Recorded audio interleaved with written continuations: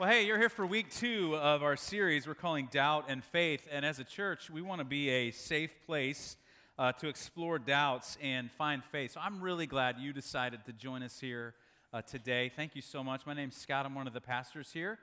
Now, on Easter Sunday, we have this little kind of call and response thing that we do each Sunday where I say, "He is risen," and then you say, "He is risen indeed." And if you were here last week on Easter Sunday, we talked about the fact that every Sunday Christians celebrate the resurrection of Jesus. So I thought it'd be fitting if we did that again. Now, 9 o'clock, again, beat you really badly last week. Hopefully they will not beat you again really badly today. But we're going to do it like this, okay? I'm going to say, "He is still risen," and then you're going to respond, "He is still risen indeed." Okay, you ready? Here we go. He is still risen. He is still risen indeed. I don't know. I mean, that's close. Well, hey, again, glad you're here. Just before we jump into the message, a really quick thing about a transition on our staff. Trevor Talmadge has been here for a number of years, many years as a matter of fact, investing himself in the life of our church, working behind the scenes, doing all kinds of things that you're not even aware of, and his wife Nancy. And at the end of May, they're going to be transitioning off of our staff. But here's what I would like for you to do.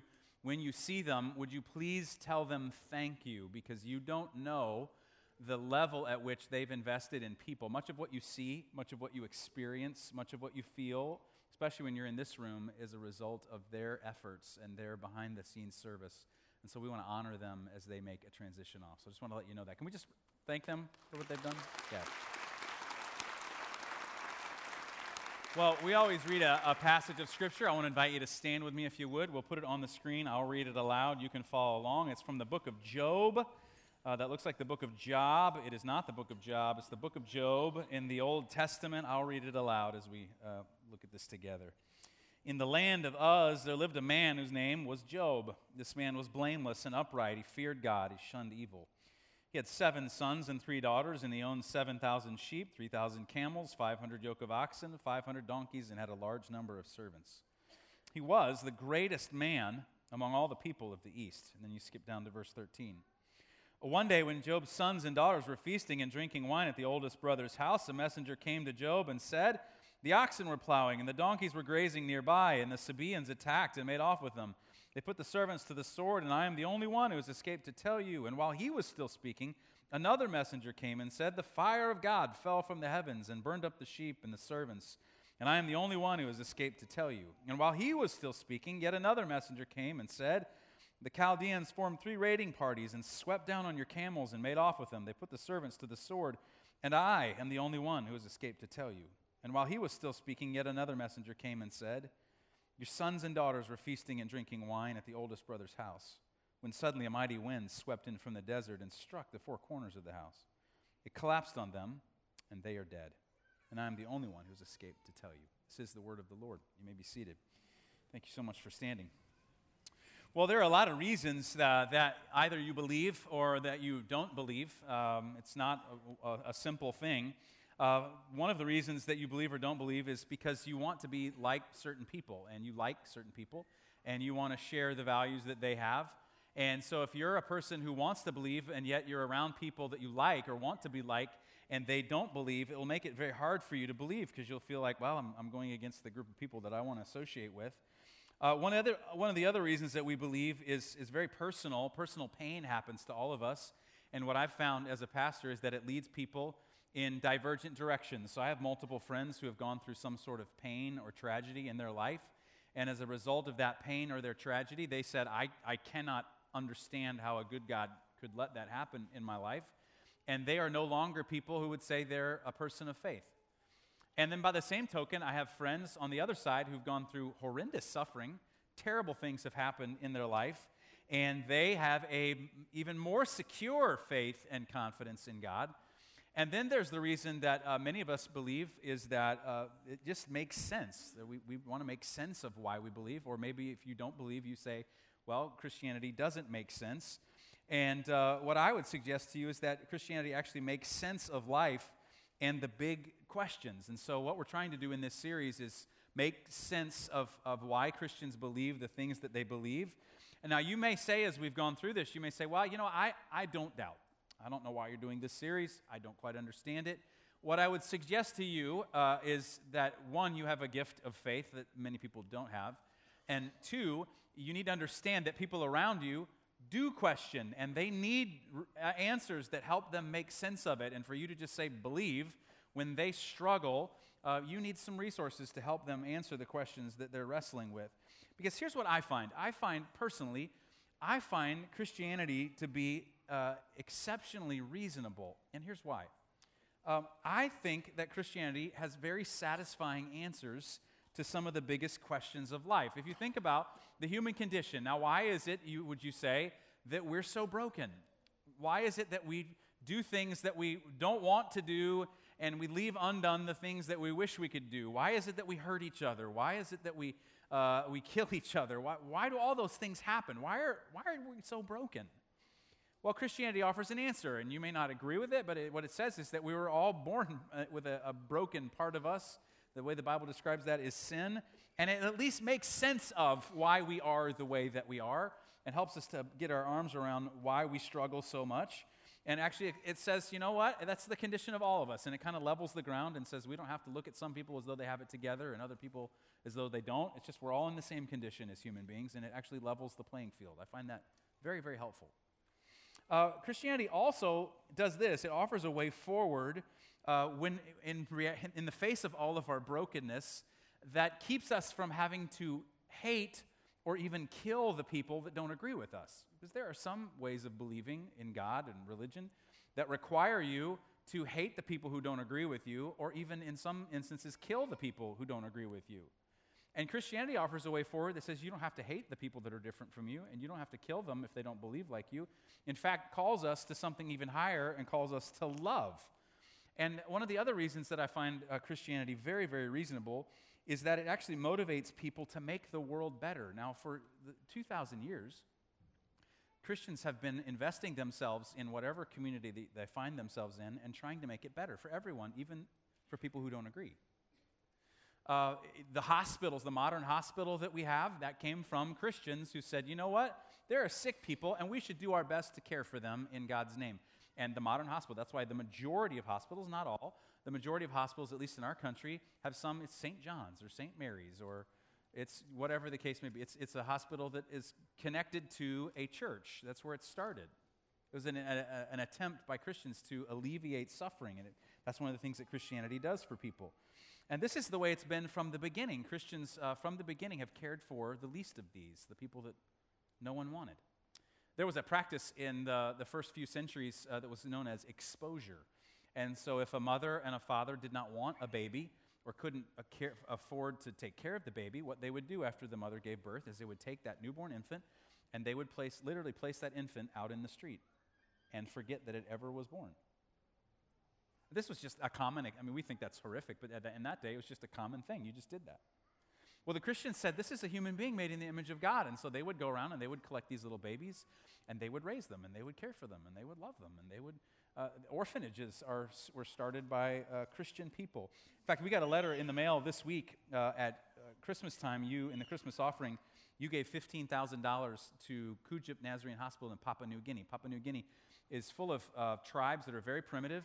And if there's tribal fighting or someone is injured, say there's a machete fight, which happens on a routine basis in Papua New Guinea, and you get cut by that machete, you have no hope of making it to a doctor.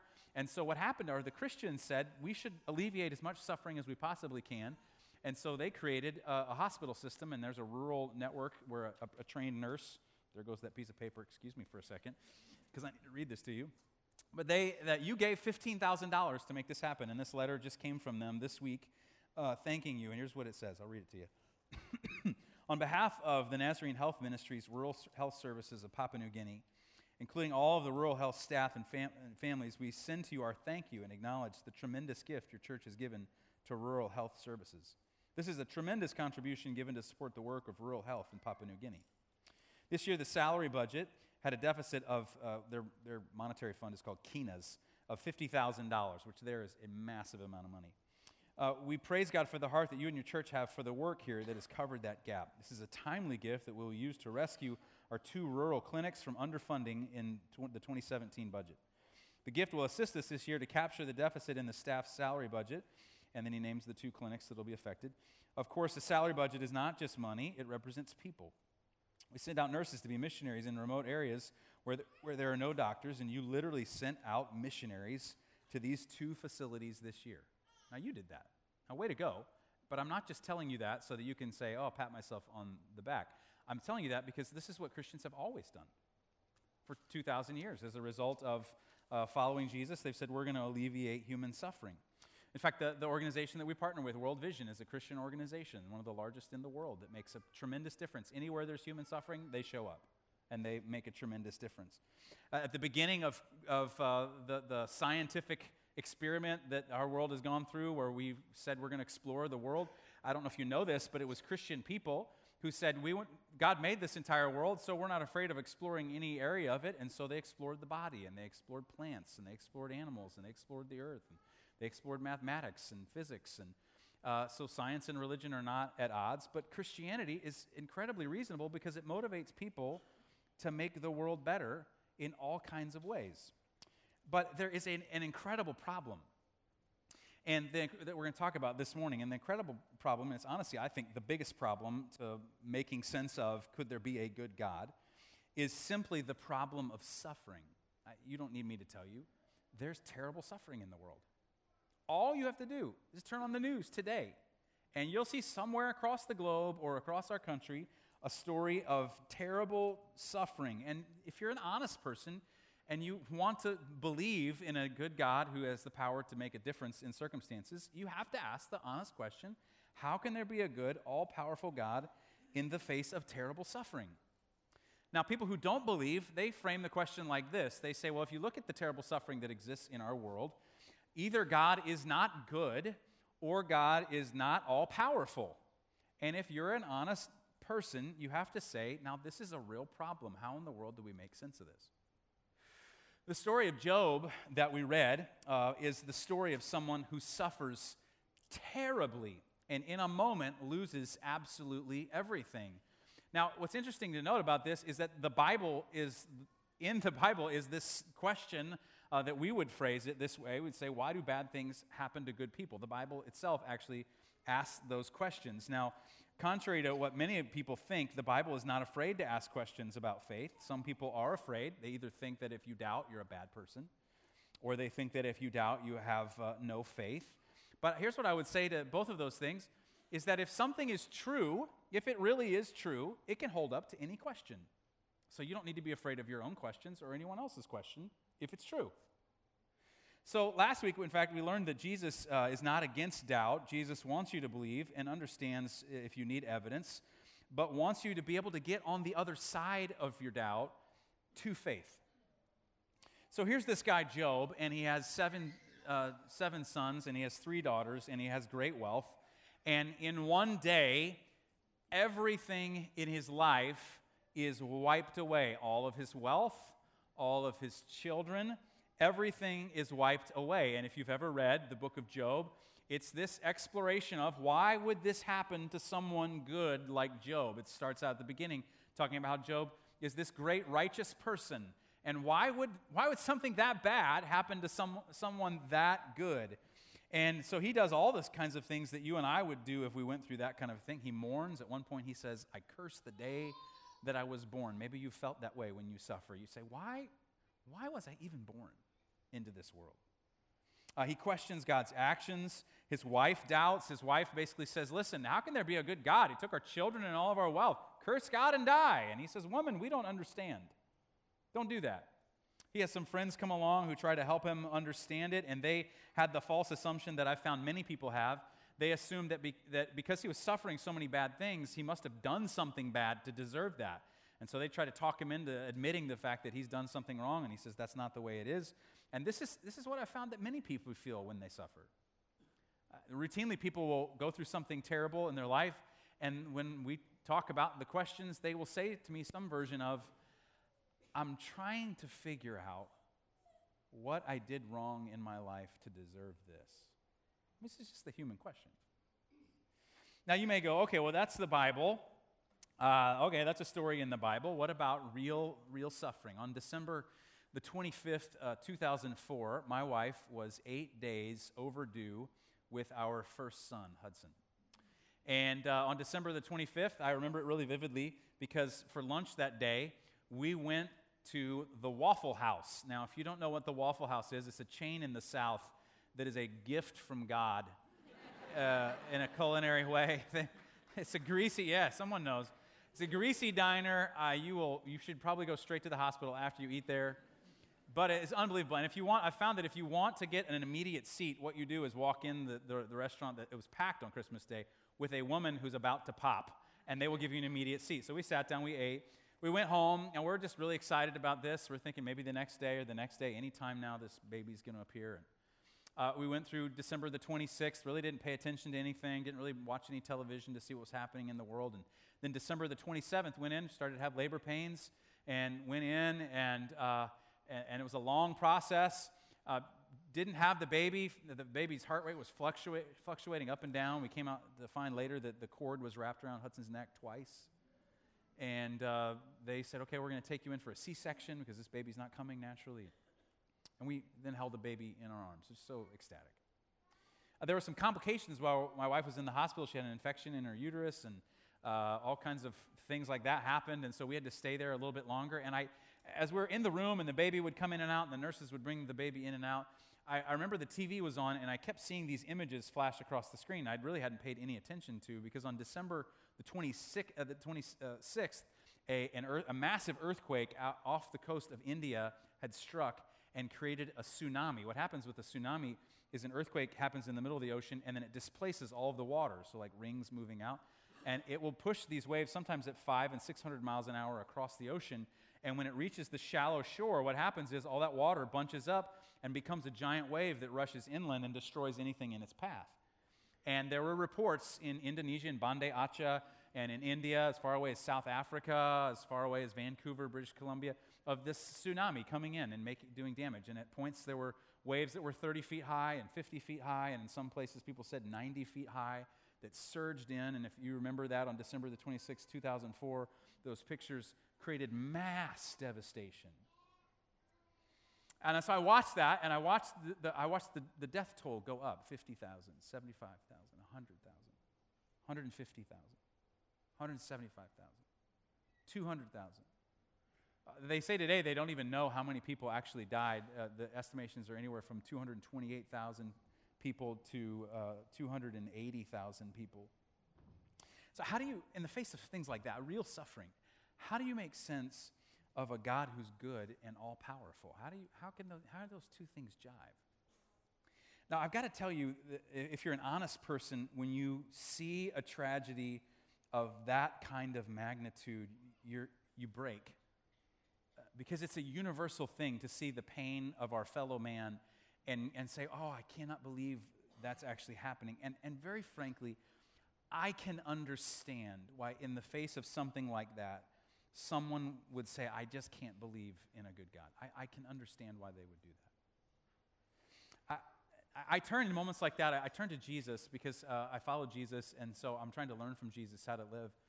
And I look at the life of Jesus, and probably no one taught us about compassion more than Jesus. It's probably, even if you're not a religious person, you would probably agree with that statement. No one taught compassion and love more than Jesus did.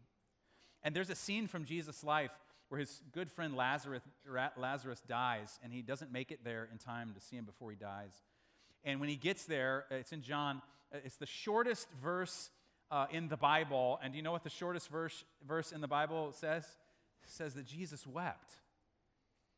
Jesus wept. That God himself is moved by this kind of suffering. God himself is moved by your suffering. I cling to that in moments when I see that kind of stuff. I go, okay, God suffers with us in some way. I don't fully understand it, but he suffers with us. So I want to tell you why I believe.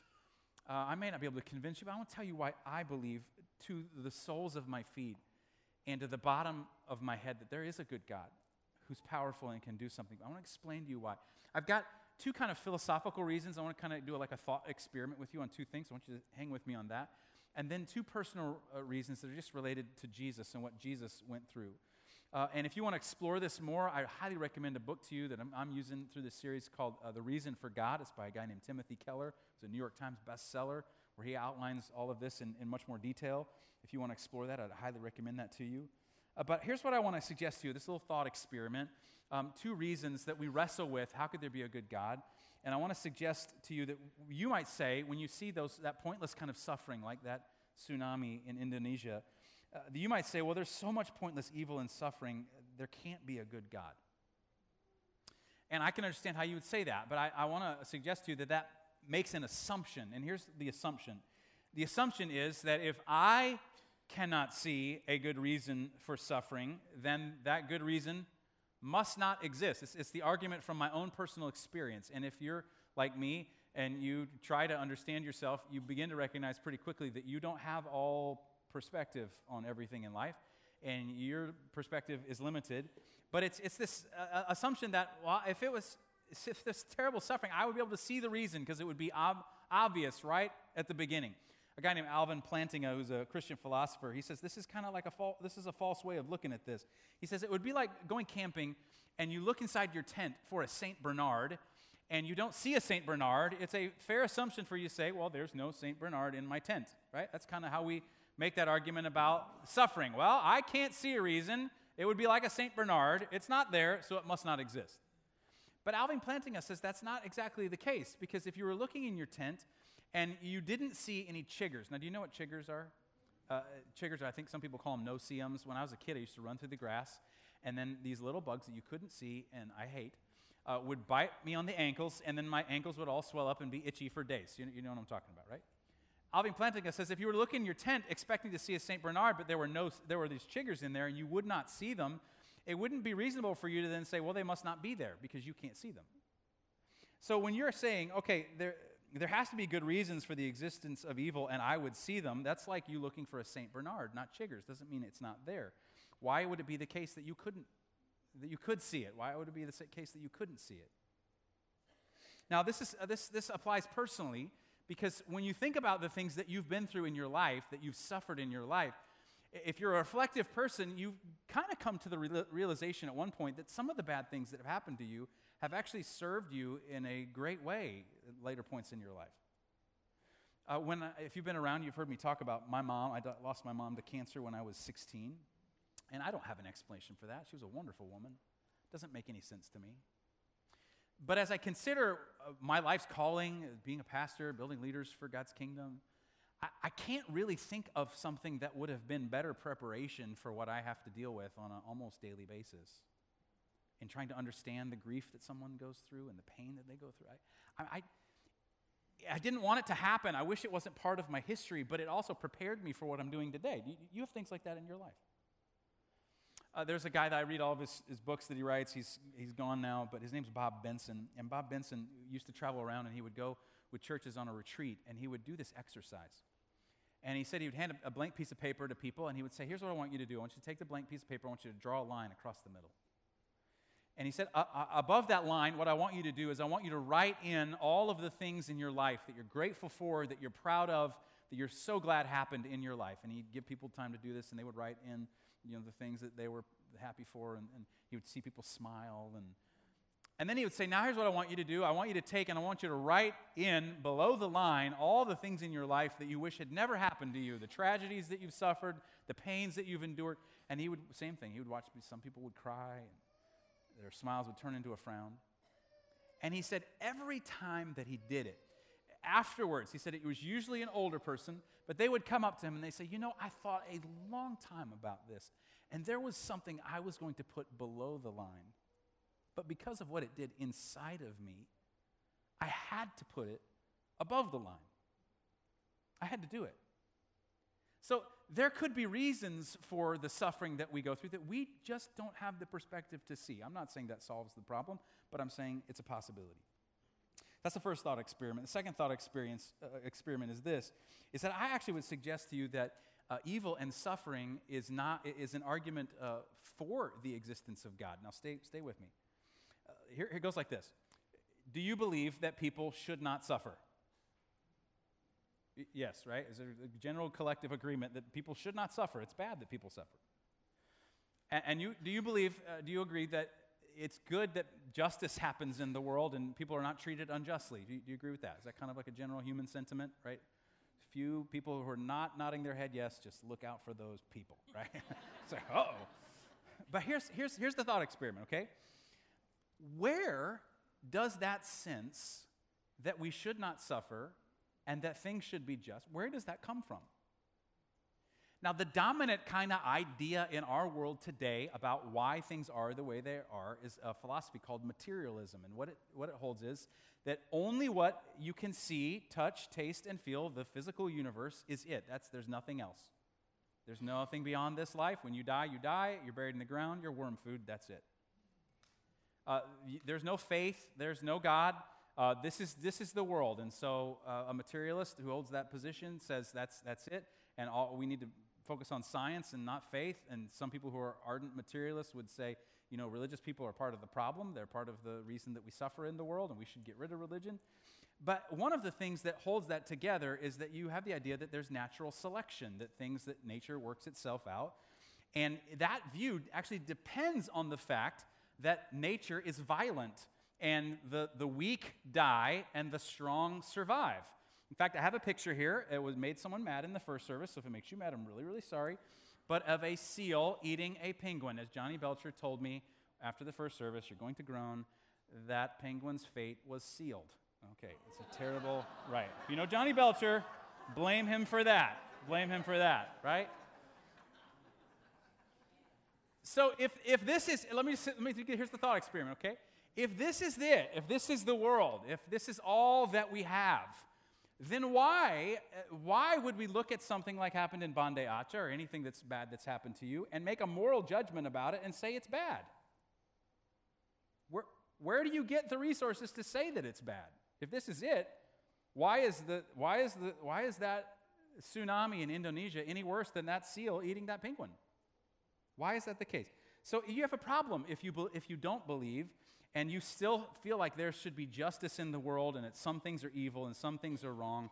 That's only the case if there's a way that we're supposed to live. And if you're a materialist, you actually have no basis to make a moral judgment about something and say, that's good and that's bad. How do you know? So the point is that if you abandon God, it doesn't make the problem of evil easier to handle. Okay, at least puts us on even ground. Now, that's these two kind of thought experiments from the life of Jesus. I want to explain this to you and why I believe. You might say as you listen to this, okay, but this is personal. I've suffered in my life, and you can philosophize all you want. That doesn't let God off the hook. God doesn't care about me because of the things that I've been through, the things that I've seen. And here's what I would suggest to you, is that that Christianity actually gives you resources to deal with suffering that you don't have access to without. Let me explain what I mean. I see people routinely, it's one of the things I don't like about my job as a pastor, dealing with death. It's coming for you, and it's coming for me. It's coming for all of us. And usually when someone goes through it, me or one of our other pastors are there, and it's so final. It's just the end. And I always see people weep. And I see two kinds of weeping, though. They're different. There are the people who weep because they've lost someone, and they look at that someone, and they basically have a materialist way of looking at it, and they say, this was the person that meant the most to me, and this person helped define me, and now this person's not here, and I don't know what I'm going to do with my life, and how can I go on? How can I continue? If this is it, this person's no longer here, what am I going to do with my life? And they weep, but they weep like someone without any hope. I see that happen. On the other hand, I see people go through the same thing, and they love someone just as much, and that person meant the world to them, and they have hope beyond this. They think this is not it because of Jesus and the cross and the resurrection of Jesus. They say there's something beyond this, and so they weep, but they weep like people with hope, and it's a different kind of weeping. I don't know how else to describe it to you. It's just a different kind of weeping. What's the difference? The difference between the two is the person of Jesus Christ, and I would hope you would consider the person of Jesus Christ. That God in Jesus came into the world and put himself on the hook of human suffering. Because here's what helps me understand this. I look at Jesus and I look at the fact that he laid himself on the cross, and here's what the cross means. The cross means that Jesus went through incredible suffering for you. See, Christians believe that Jesus is God in human flesh, so that God himself came into the world and put himself on a cross and suffered So he understands what suffering is like. He's not distant from it. He's not removed from it. He gets it. And so if you think about that for a minute, when Jesus is on the cross, he experienced emotional rejection. He experienced emotional pain. He was rejected by his friends. He experienced social pain. There were the people around him jeered at him and they mocked him, they made fun of him. He had the pain of injustice. Here he's this innocent person who only taught about the love of God, and he gets put on a cross for his sins. There's the physical pain. They lashed him with a whip so many times that his bone would have been exposed. And they drove a spear in his side and put nails in his wrists and through his feet. On the cross, the Gospels record that as Jesus breathed his last, he quoted Psalm 22, which starts out, my God, why have you forsaken me?" I mean, he feels forsaken by everything that matters. And what that means is that Christianity is that God became human, and so God has firsthand knowledge of pain and suffering and loneliness, and he did it to pay for our sins so that he could end evil without ending you and me. I cannot answer for you the question, why does God let suffering continue? I don't know the answer to that, but I do know that the answer is what the answer isn't. It can't be that God doesn't love. It can't be that God doesn't feel. And if you take the teaching of Jesus into your heart, what happens is you begin to find the strength to face the brutal realities of life. And when death happens for you, you can grieve like someone with hope. Now, the resurrection is the other thing of Jesus that helps us to deal with suffering. And it's the idea that our hope, that our suffering isn't in vain. One of my favorite movies and books is the Lord of the Rings. The books are better than the movies. The movies are really great. One of the main characters is Samwise Gamgee. Sam is his name in the movie. And at one point, Gandalf, who's the main wizard, he dies, or so Sam thinks. And then Gandalf comes back. And he's received Gandalf back from the dead. And Sam has this moment of insight. And he says to Gandalf, he says, "Is everything sad going to come untrue?" I mean, this is the hope the Christians have. That everything sad at some point will come untrue. And so it's not just someone dies and something bad happens, that there's consolation that in the next life it's going to be better. Resurrection is the teaching that not consolation, but there's going to be a new heaven and a new earth, and that what happened for Jesus' body on Easter will happen to all of God's creation and to you. And so there's hope. Now that sounds all good, right? What about real life? Is there an example of someone using the resurrection to deal with immense pain, evil, and suffering? 2 Sundays ago, Palm Sunday, in Cairo, Egypt, 2 bombers walked into 2 different Christian churches. 2 ISIS bombers walked into 2 Christian churches and blew themselves up. 44 people were killed. Maybe you saw this on the news. I have a picture here. It's not a graphic picture, but just kind of some of the aftermath in one of the churches in the center of Cairo, St. Mark's Church. And it was obviously a very sad thing. It was an act of evil, an act of suffering. Those people didn't deserve that. Here's a picture of the funeral.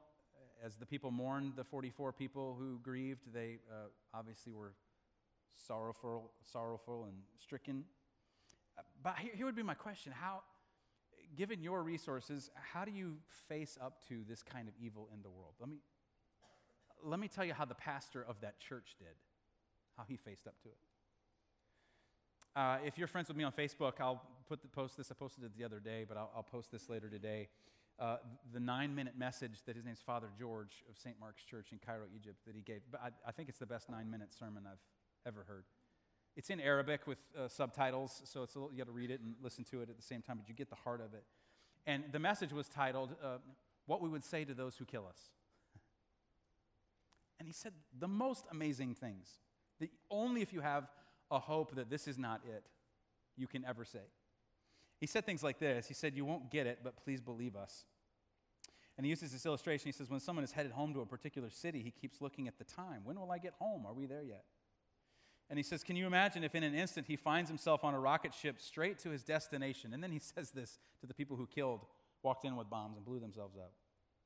He says, you shortened the journey. Thank you for shortening the journey. What's he doing? He's someone who's grieving, but he's someone who's grieving with hope. It's like, there's more to this. This is not it. You thought you ended it, but you didn't. And then he goes on. Only someone who understands that there's more than this could say these kinds of things. And he said this, the second part of the message we want to send to you is that we love you. See, he wasn't bitter. He's still grieving, but he's not bitter. And then he kind of ends the message with this. He says, can you imagine? He says, we are being slaughtered, and the King of Peace gives us peace to sleep. Now, listen, the Christian answer to suffering is the resurrection, and the resurrection says that this world matters, that it hurts at times, sometimes very badly, that death happens, but that is not the end. And what happened to Jesus' body on Easter Sunday morning is what will happen to you. Now, listen, I want to show you a picture here of Easter Sunday, last Sunday at St. Mark's Church. Man, only people with the hope of the resurrection would show back up in the place where they were just blown up the week before. So I don't know that I'm going to prove anything to you if you're a person who doubts. I hope that you're on this journey, and I know some of you are, and you're kind of, okay, well, maybe this could make sense. And I would just offer two suggestions as we kind of wrap up here today. One is that I hope you'll keep considering this, and come back next week. We'll talk about this some more, another thing that kind of trips people up when they try to believe. But the second thing might be that you would be ready to embrace the teaching of Jesus, and you would actually follow Jesus. And here's what you'll find out when you actually begin to put the words and message of Jesus into practice in your life. You'll find out that it's actually a better way to live to be a person who forgives. You'll find out that it's actually a better way to live to be a person who's generous. You'll find out that it's a better way to live to forgive your enemies and not hate them. You'll find out that following Jesus is actually a better way to go about life. And if you were ready to begin doing that, I would love on Baptism Sunday in 3 weeks for us to be able to baptize you. As someone who said, you know what, I don't have all the, maybe I'm not sure I even have this all figured out, but I'm willing to put my hand out and trust the resurrected Jesus and let him lead me into a different kind of life. And maybe you would want to do that today. Well, if you could, I'd like to pray for you. If you could stand.